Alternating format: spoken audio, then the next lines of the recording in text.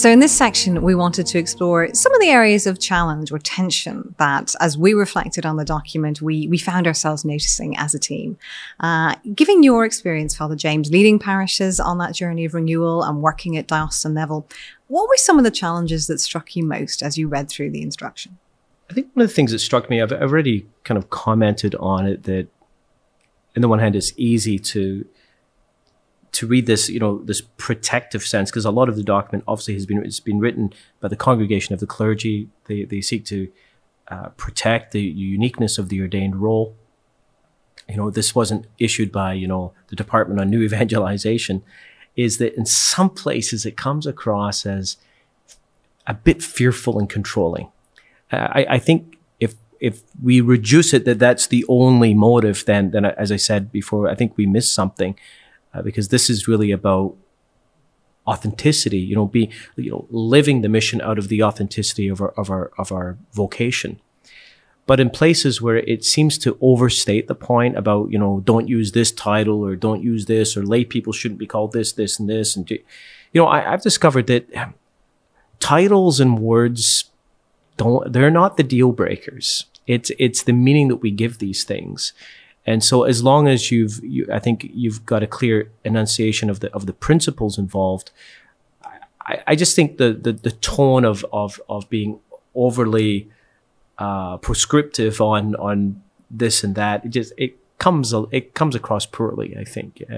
If we're people of hope, and then why are we so fearful about this? So that would be one potential weakness of the document. I think that many people who have got some theological background can see past that. They can see what the real issues are. But I think for a lot of people who are interested in this issue, reading through that section is a major turnoff. It's like, good grief, boys, like, come on.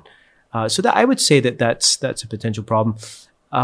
Another thing is, we spoke about it and we agreed to use the term that the document is a bit overly optimistic about our starting point. And that's a very positive way to say it. But a few places I found myself shaking my head, and maybe it's just my perspective, but in many of the dioceses I've been to and looking at their numbers, and this is in North America, let alone in Europe, the structure is going off the cliff. If you think about, it's going off the cliff. It's in the beginning of the end of the collapse of the structure. Now, I'm not saying it's the end of the diocese itself and those places or the diocesan church. There's something new is going to emerge, but it's reached critical. There's a critical point that we're in, and that critical that urgency doesn't necessarily come across. It's a fairly lackadaisical sense of, we've got to deal with these issues and here's some guidelines. But in some places, this is an incredibly pressing issue. And if we don't get it right, I think there are major consequences if we don't get this right. We're very vulnerable right now. And there's the mystery of God's grace in all of this. There's the Paschal mystery of dying and rising. But I sometimes think, I'm not sure that every act of dying in the church is necessarily God's will. I was struck as well that in paragraph 48, it speaks about how, some of these challenges are presumably reversible and of brief duration. And one of the things that made me sort of muse on was, God is always doing a new thing. And some of what we see here in what is God stripping away from the church with this pandemic, what is he calling his church to be? That should give us pause. That should cause us to say, even if in the immediate term, we see people, rising up in parishes to that challenge of sharing the gospel, going out and sharing the faith, and God willing, many people coming to know Christ, so that the numeric challenges are reversible. It does not mean that the previous structures are supportive of mission and are set up in a way to foster mission. And so we can't just assume that even a return to health and growth is best served by a continuation with the existing structures. It's back to that call to assess from a point of view that is passionate about mission, clear about the Lord's call to make disciples, and willing to put all at the service of that. I would say that what they say, the scarcity of clergy and the and the demographic decline, they say, are presumably reversible. I would say possibly reversible.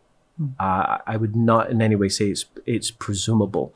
Not from what I've seen in the church. Do I believe that the church can be healthy? I wouldn't be doing what I'm doing if I didn't believe that. So, and when I say possibly, that has everything to do with us, not with the Lord. There's nothing deficient there. I mean, God's will for the church is to be healthy and to bear fruit. Is the will of my Father that you become my disciples and bear much fruit. That is clear, and the Lord gives us the grace we need for that. But if we make idols of our structures and our ways of doing things, the very things that Evangelii Nuntiandi 27 is asking us to give up, then our fruit will not be as great. And there are shifts. Again, this is written for the global church in places in Europe and North America. The demographic issue is not just about church itself. There's demographic issues afflicting nations at provincial, regional, and federal levels and national levels, where you've got the bottoming out of population. The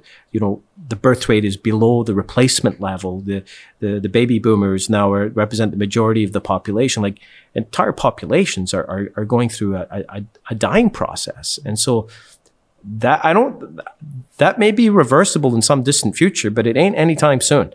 And so I think in terms of possible weaknesses, I think this is extremely, extremely understated. That also talks about the financial state of the diocese and leads into the whole issue of, closure of churches, suppression of parishes, and gets into a lot of canonical terms, which after my 3 years working with the diocese, I'm fairly familiar with this stuff. I've never, I'm not by nature perhaps inclined towards canon law, but maybe out of necessity, I've come to really, really appreciate it. But there's a distinction here that's very helpful, but might be lost in a lot of people. And again, this is sometimes, if you're a specialist in your area, we can all do it. We presume a lot, but there's a very slight distinction here that needs to be made. It says that lack of clergy, demographic decline, or the grave financial state of a diocese are not ordinarily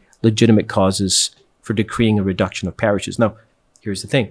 Parishes or the dioceses all over the Western world, and I include Australia and those regions, are dealing with this issue of decreeing a reduction of parishes precisely because of lack of clergy, demographic decline, and grave financial state. But it says here state of the diocese, not the state of a parish. And that's a different thing. See, canon law is very protective of parishes and distinguishes in church law between a diocese and a parish. In canon law, a parish is actually what's called a juridical person, fancy term, which basically means the bishop can't grab the stuff. Okay. So in some dioceses, like our own here, legally, our legal entity is what's called the corporation sole. So basically, the bishop owns all the stuff. He does. At a parish, the chair you're sitting on, the bishop owns it, at least if you're structured legally or civilly as we are. But in canon law, he can't. It's not his chair. You can't take it. So church law protects it. And possibly that's some of the wisdom after being around for 2,000 years, is that a bishop cannot suppress a parish and sell off its stuff to basically pay the diocesan bills. You can't do that. So this is what this document is saying. But people could misconstrue this as somehow saying, oh, well, see, the fact that we've got no money in the bank at the parish and are up to our eyeballs in debt and don't have the resources to even maintain the building, let alone do mission, you can't close our parish for that reason.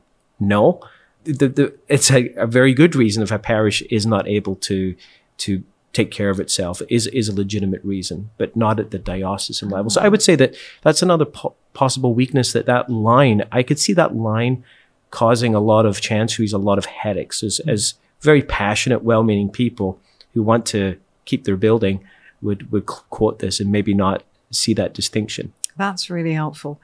I know we were also struck by, as we reflected on the document together, that there's a whole section around different ways of bringing together groups of priests to serve, and this idea of a primus inter pares model. Say some more about that. Well, yeah, leadership by committee doesn't work, especially in times of crisis, in times of where you need radical shift. Parish renewal is hard work, and it takes time, and it takes energy, it takes focus. You need to build a team where everyone's on board. That takes time.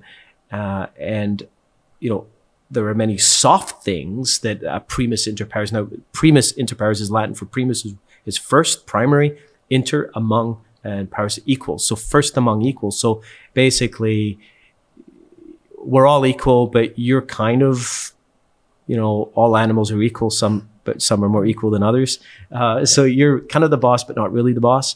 And so it's a gentle form of leadership where you could mildly suggest things, but you try to force that through, you're going to get pushback. And I think that for me was the key thing when I looked at it. And we work with parishes and dioceses around the world dealing with this kind of change, and that sort of primus inter pares approach has its place. It can be useful, particularly in a steady state environment or where it's incremental organic change over time.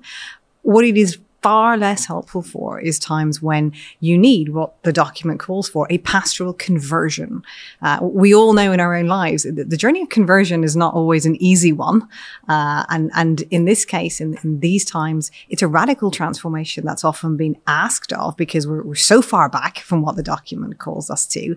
And that kind of change needs clear leadership, because only clear leadership gets us out of lowest common denominator consensus by committee answers, which will never bring about the shifts that are required. Trying to see transformation in a parish, it's difficult enough when you have a clear leader and a clear pastor. And let's be honest, there is value in the primus inter pares because leadership ideally should not be command and control. Now, there are moments of extreme crisis where command and control is very, very appropriate for short periods of time. Well, the house is burning, get out. Exactly.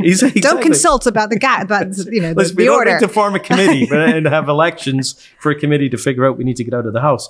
But generally, we want to be very collaborative and supportive, and that's the most long-term chance of leadership being fruitful with that kind of model. But one of the things that leaders cannot give up is the vision, the idea of casting vision, of reminding people of the why and driving that home in everything you do in your preaching. And even when there is clear leadership, many pastors that we work with will find that, you can have parish staff, even other clergy on your team. You can have key parishioners who they don't disagree about what you're doing or how you're going about reaching our goal.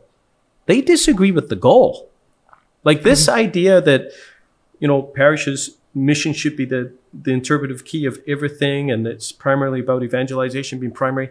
There's a lot of Catholics who say, no way. It's just holiness, nothing else. Or not even that. It's like that's not my idea of what a parish is. Just my idea of parish is a minimalistic place where I go to get communion so I can go to heaven when I die, and don't ask anything else of me. And Father, the thing you're talking about, that's not Catholic. That sounds like something from some other church.